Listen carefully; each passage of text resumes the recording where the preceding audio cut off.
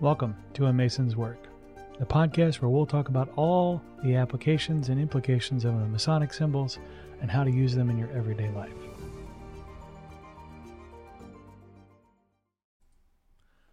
So the Senior Warden chair is super interesting to sit in as a perspective.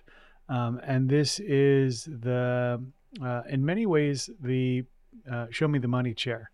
Are the results of my effort paying off? I am responsible as a senior warden for paying the craft their wages if any be due, and see that none go away dissatisfied.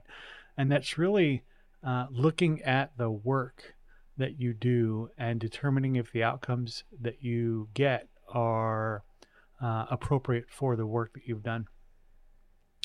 When you sit as senior warden, you're always doing, in many ways, that kind of calculus. And the sort of requirement that you have to have when you do that work, when you do that evaluation, is you have to look beyond any one form of remuneration, right? You have to look past, is it financially beneficial, and into the other intangible benefits you might get. Did I pick up a new skill? Did I grow a new capability?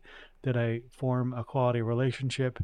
Did I enjoy the process? Did I create something new and amazing?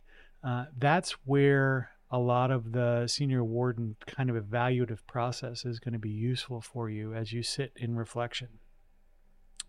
The other part of it then is when you're making your council of Masons in your lodge, you can ask people to take on the role. Like, can you sit here as senior warden for me while I talk out kind of what I've been working on, and help me evaluate if what I've been doing has yielded the positive outcomes I was shooting for, or positive outcomes that maybe I haven't seen yet, or that are coming, trending, or what have you. So that process of sitting senior warden should be a real interesting place to sit as you evaluate your day-to-day life and behavior.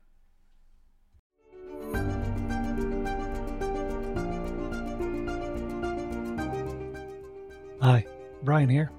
I wanted to thank you so much for listening to this episode. If you have any suggestions or guidance for further episodes you'd like to see or hear, whatever the case may be, please don't hesitate to reach out to me at amasonswork.com, and we will try and incorporate your suggestions into a future recording.